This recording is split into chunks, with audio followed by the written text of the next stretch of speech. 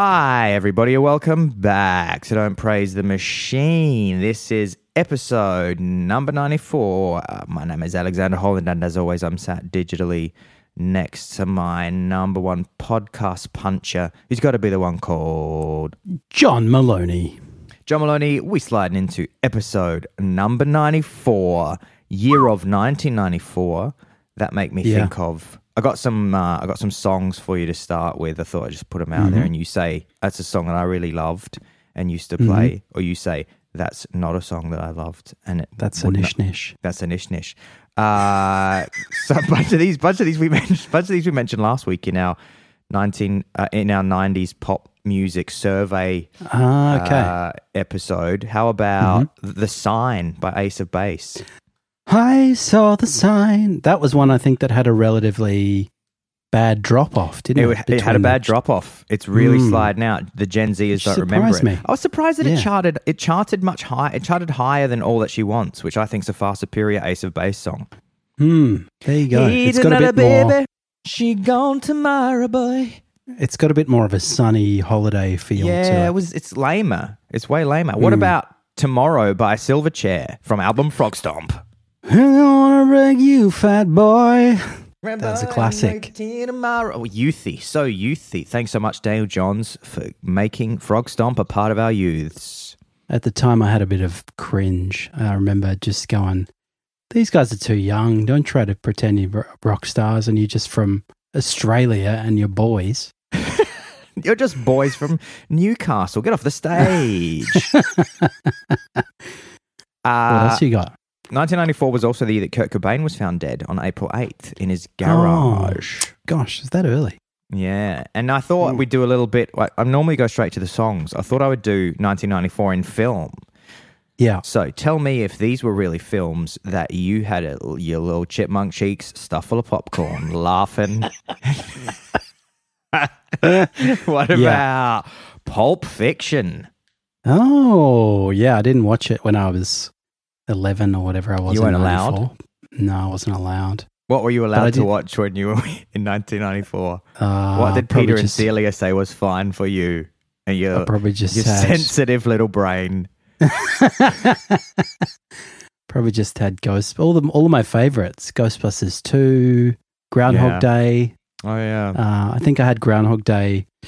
I watched Groundhog Day probably with a kind of Groundhog Day-esque repetitiveness at that stage. 94 is also film of the show, Shawshank Redemption. Oh, wow. The plain cheese pizza of film choices. I thought I should also just mention, I've had a few people say to me, since we've mentioned Shawshank Redemption on the show quite a lot, and we always kind of mention it as if it's a kind of, as you say, the plain cheese pizza film. I would just like to state that it is actually an excellent film, and I do love it. It's a good film. Yeah. Yeah, I think it just became this... the reason we started joking about it was every time there was a kind of, profile, say in a magazine or a newspaper of like a middle-of-the-road celebrity, like a footy star or something. Yeah, a sporting star who you wouldn't normally see as somebody who was like really interested in high culture, but wanted to appear. Exactly.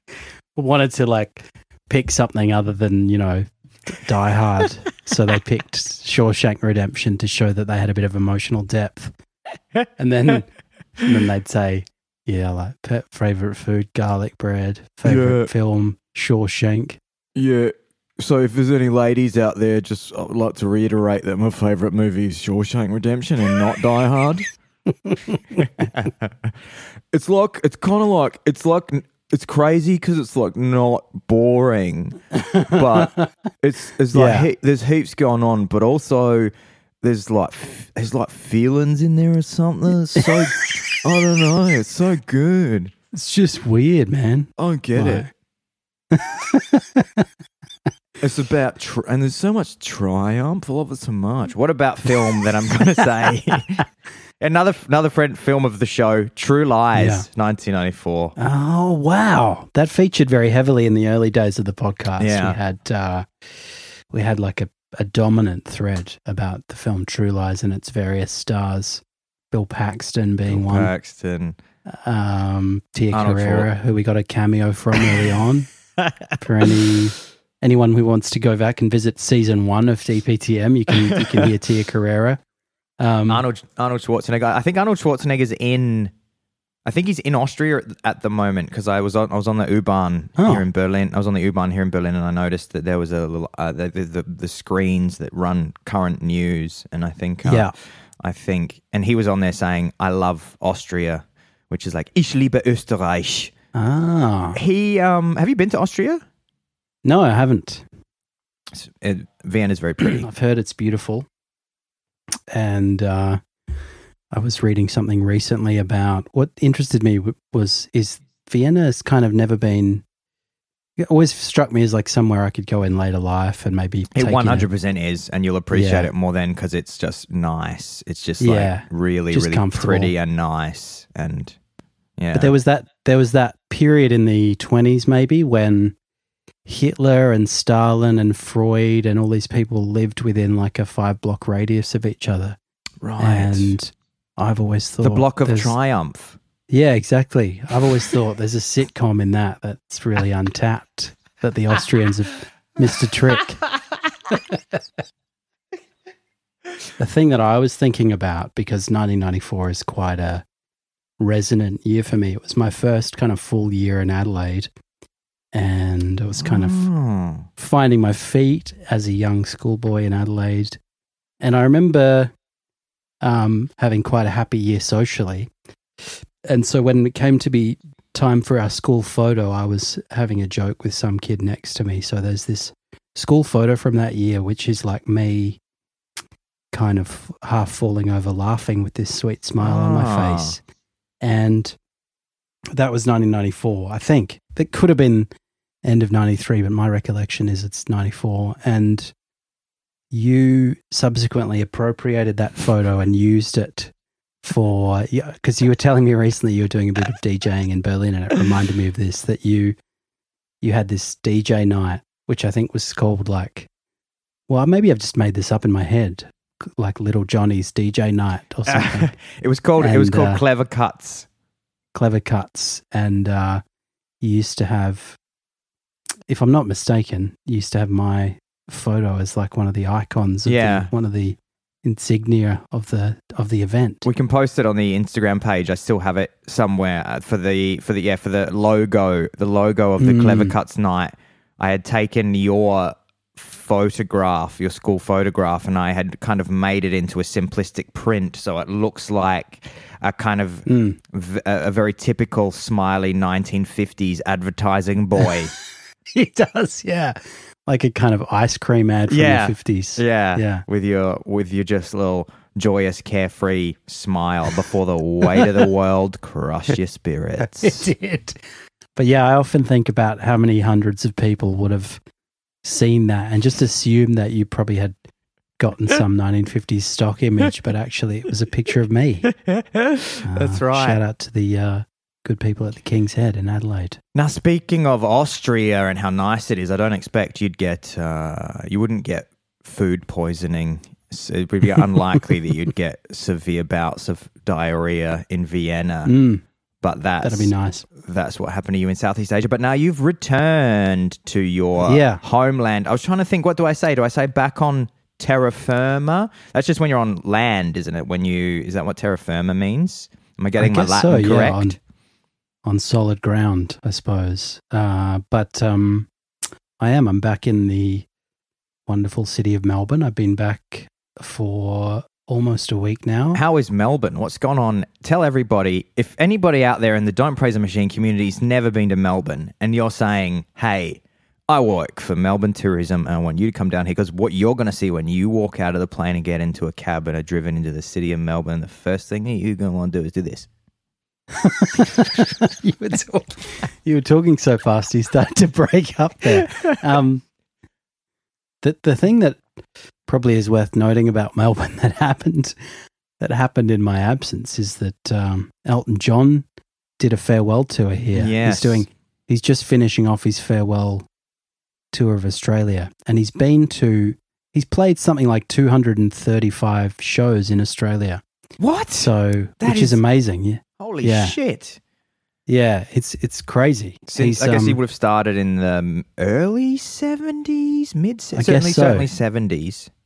Yeah, so it's 50 years, but still it's pretty bloody amazing innings, and because people love him here, and as they do in a lot of places. But yeah, and there was a bit of a fiasco because this guy Molly Meldrum, who our Australian listeners will know about and other people won't, he's a kind of 1970s and 80s and I guess 90s music, well, kind of music figure, kind of like a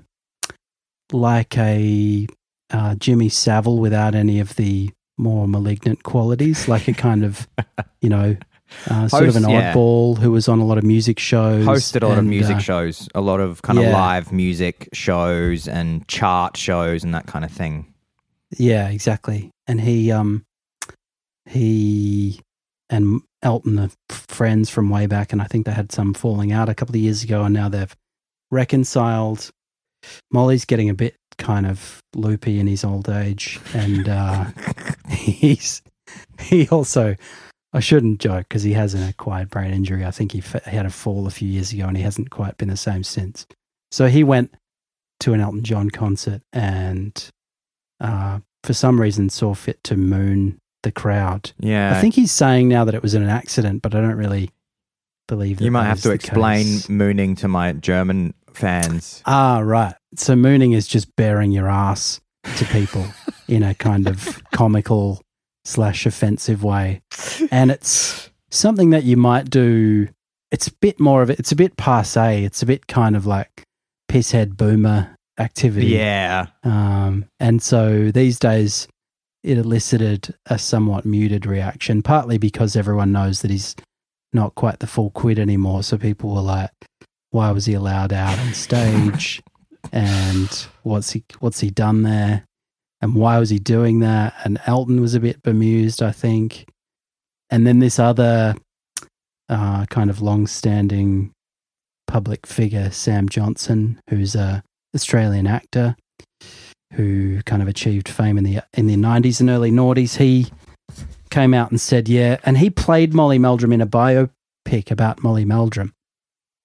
Because he was this big figure in Australia when we were opening up to the world of modern pop music, and he met a lot of famous people and had quite a nice rapport with a lot of famous musicians. So he was a kind of larger than life figure who had a big cowboy hat and blah blah blah. And so Sam Johnson played him in this retrospective film, and Sam Johnson came out and said, I've been at a couple of events with him in the last few years and he's drank too much, and I think it's time for him to hang up his hat.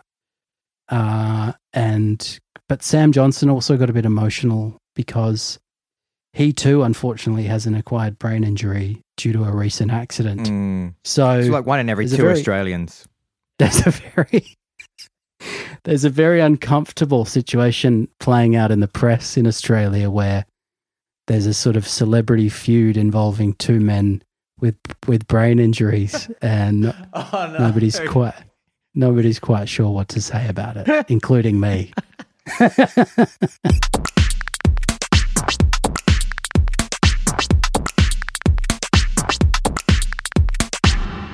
So I've of course been off in the wilds of the remote corners of Laos for most of the last couple of weeks, but I've returned now to the city of Melbourne, and I've been reconnecting with popular culture in Hollyweird, as I like to do. Yeah. And I've got a little bit of an update on the Baldwinitos, as I like to call them. So who are the Baldwinitos for our fans? Yeah, sure. Out there? So way back in episode 32, so more than 60 episodes ago now, which is kind of amazing, I talked about the scandal involving the wife of Alec Baldwin, Hilaria Baldwin. And that was pretty much going on as I was talking about it in episode 32, so it's a while ago now. And that's possibly my favorite bit that we've ever done. And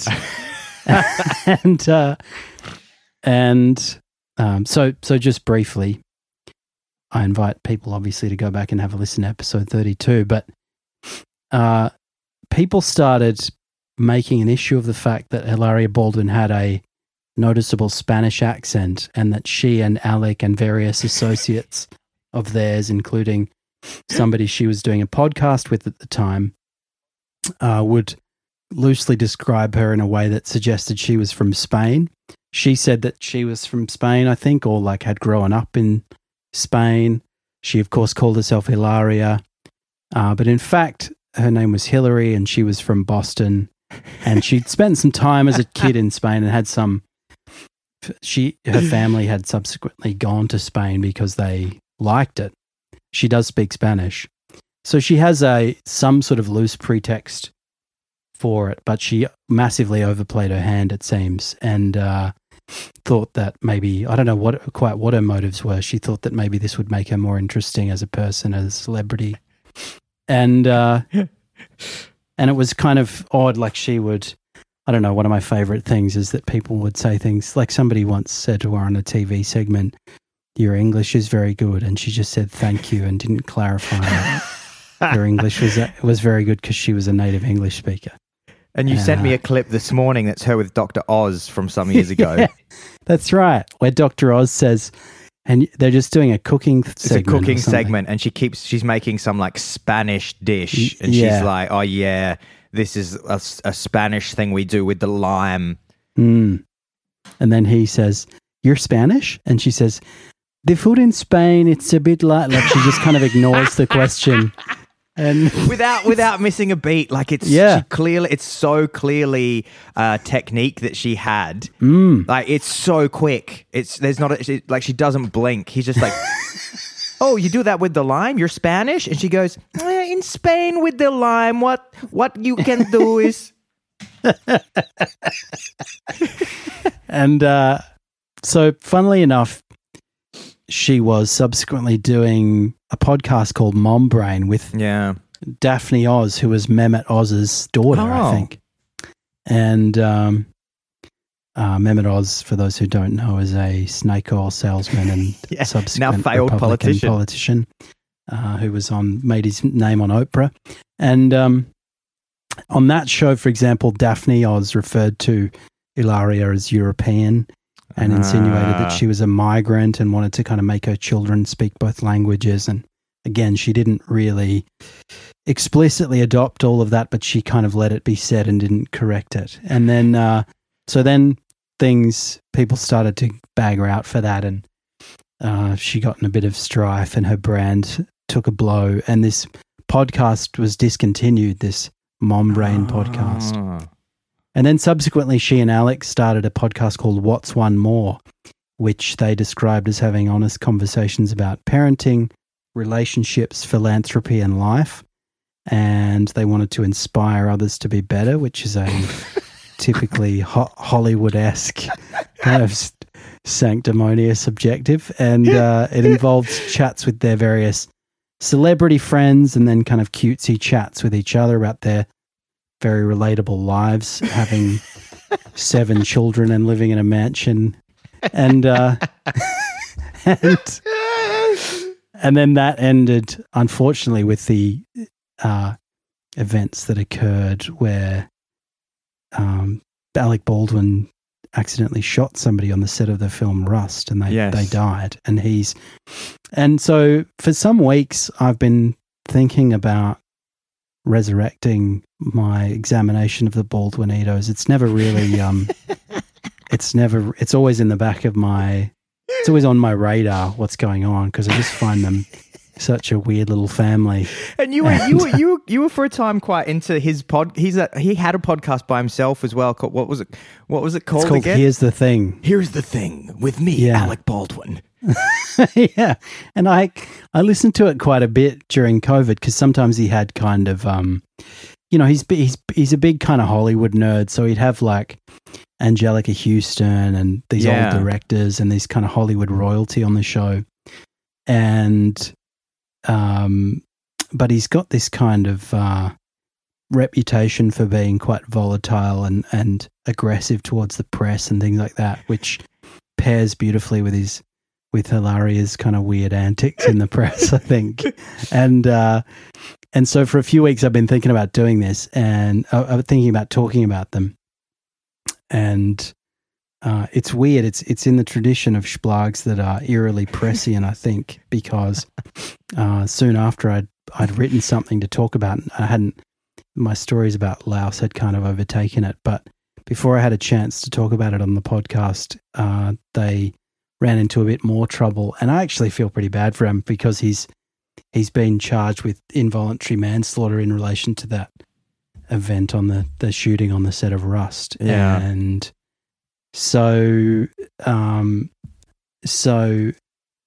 but the reason I was moved to talk about them was not that. It was events that happened back in December 2022. So his wife Hilaria had started this Mom Brain podcast. It had died when she was accused of faking being Spanish, and then they started this What's One More podcast, and that had the kibosh on it when Alec had accidentally shot someone on the set of the film Rust, and then she kind of went into her brand sort of went into abeyance for a while, and then she was trying to revamp it, and she has a new podcast now, and that started in December 2022. That podcast is called Witches Anonymous, and it's with a woman called Michelle Mason, who is described as a producer, jewelry designer, and Salem witch descendant, which just sounds like the most kind of LA bio that I can think of. And each episode, I love the tagline. The tagline's something like, "Witch, please, we're in this together," because it's all about witch, please. I get witch, it. Please. Okay. Because it's all about like women supporting each other, and each week they're joined by a woman, quote unquote, in the coven to talk about, I don't know, how to support other women, blah, blah, blah. And again, it's kind of, I don't know, I kind of enjoy it because, you know, I'm a prick, but Hilaria kind of doesn't really have any, she doesn't really have any kind of leg to stand on in terms of telling people how to live their lives, but she is always kind of vaguely describing herself as like a wellness expert. Yeah. And like a, you know, like a maternity expert because she has 7 children. That's probably fair enough.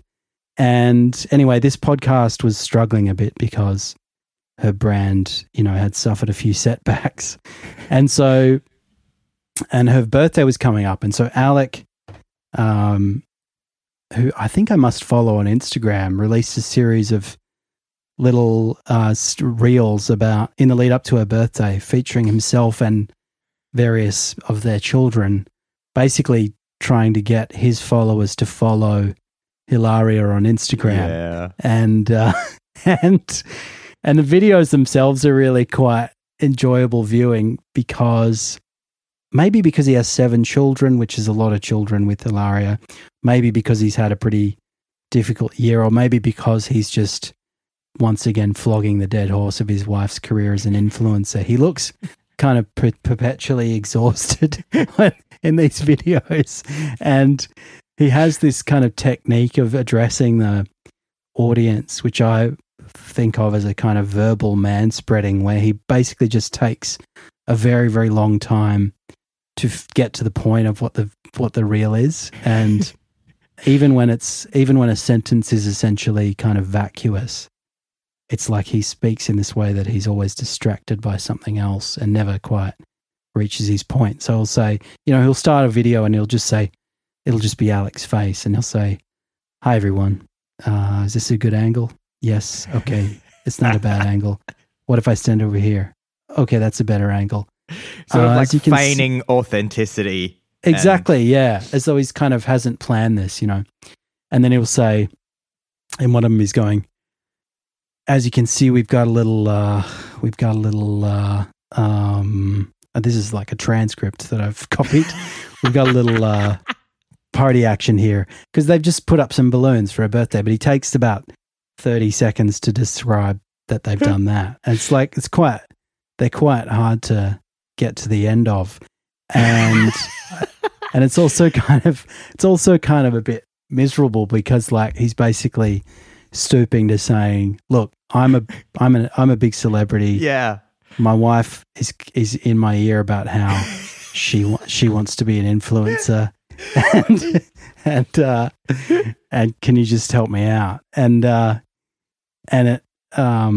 it resulted in her, I think, getting over 1 million followers eventually. But I recommend watching those videos because there's a little bit of art to them, and you get this kind of you get a little bit of a glimpse into like what a weird place the Baldwin household is as well.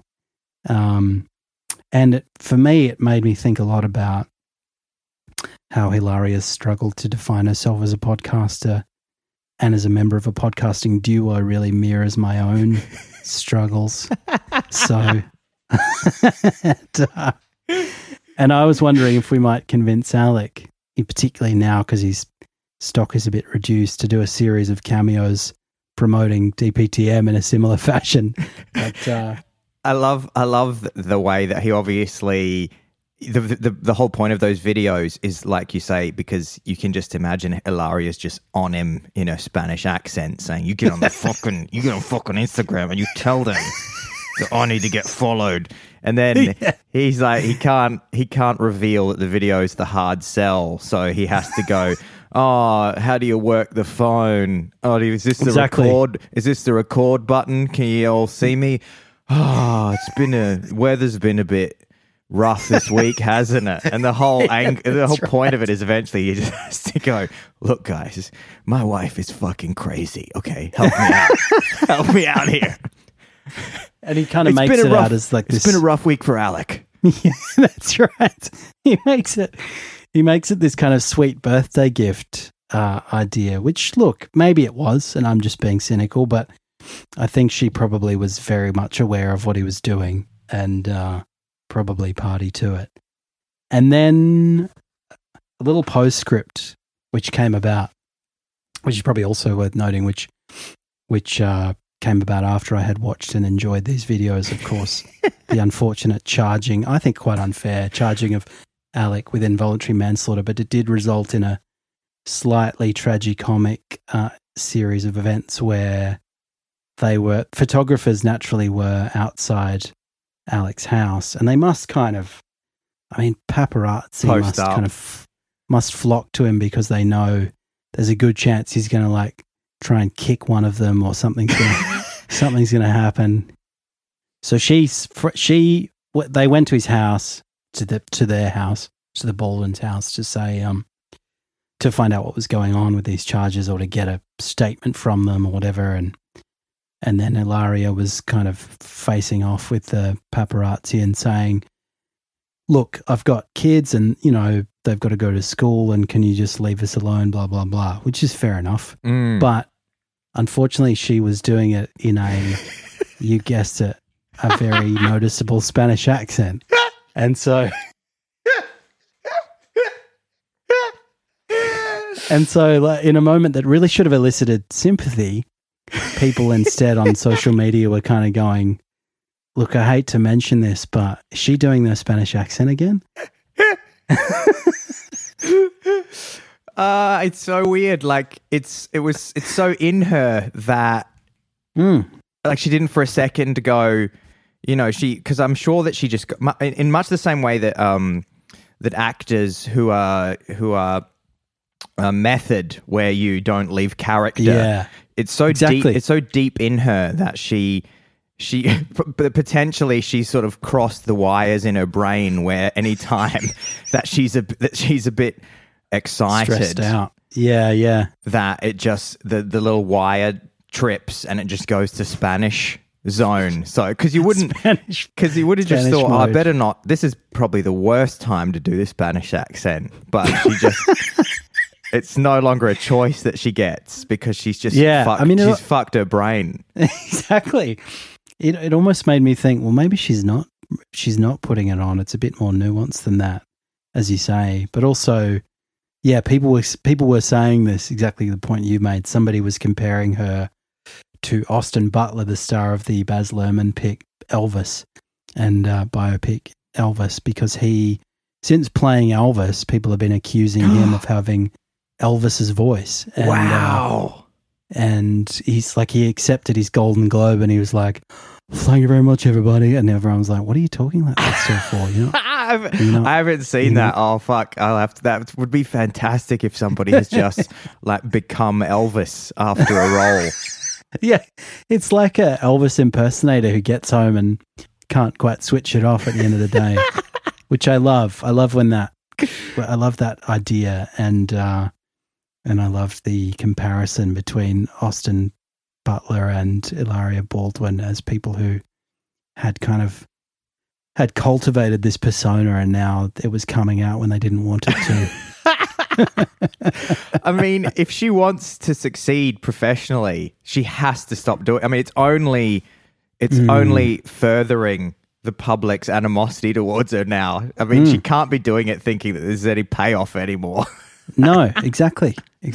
She's definitely not doing it to try and convince people that she's Spanish anymore. But it's strange. We absolutely love the Balduinos, and we're going to keep you guys posted on Alex's involuntary manslaughter charge and Hilaria's involuntary accent. The involuntary Balduinos. The Adventures of the Involuntary Balduinos.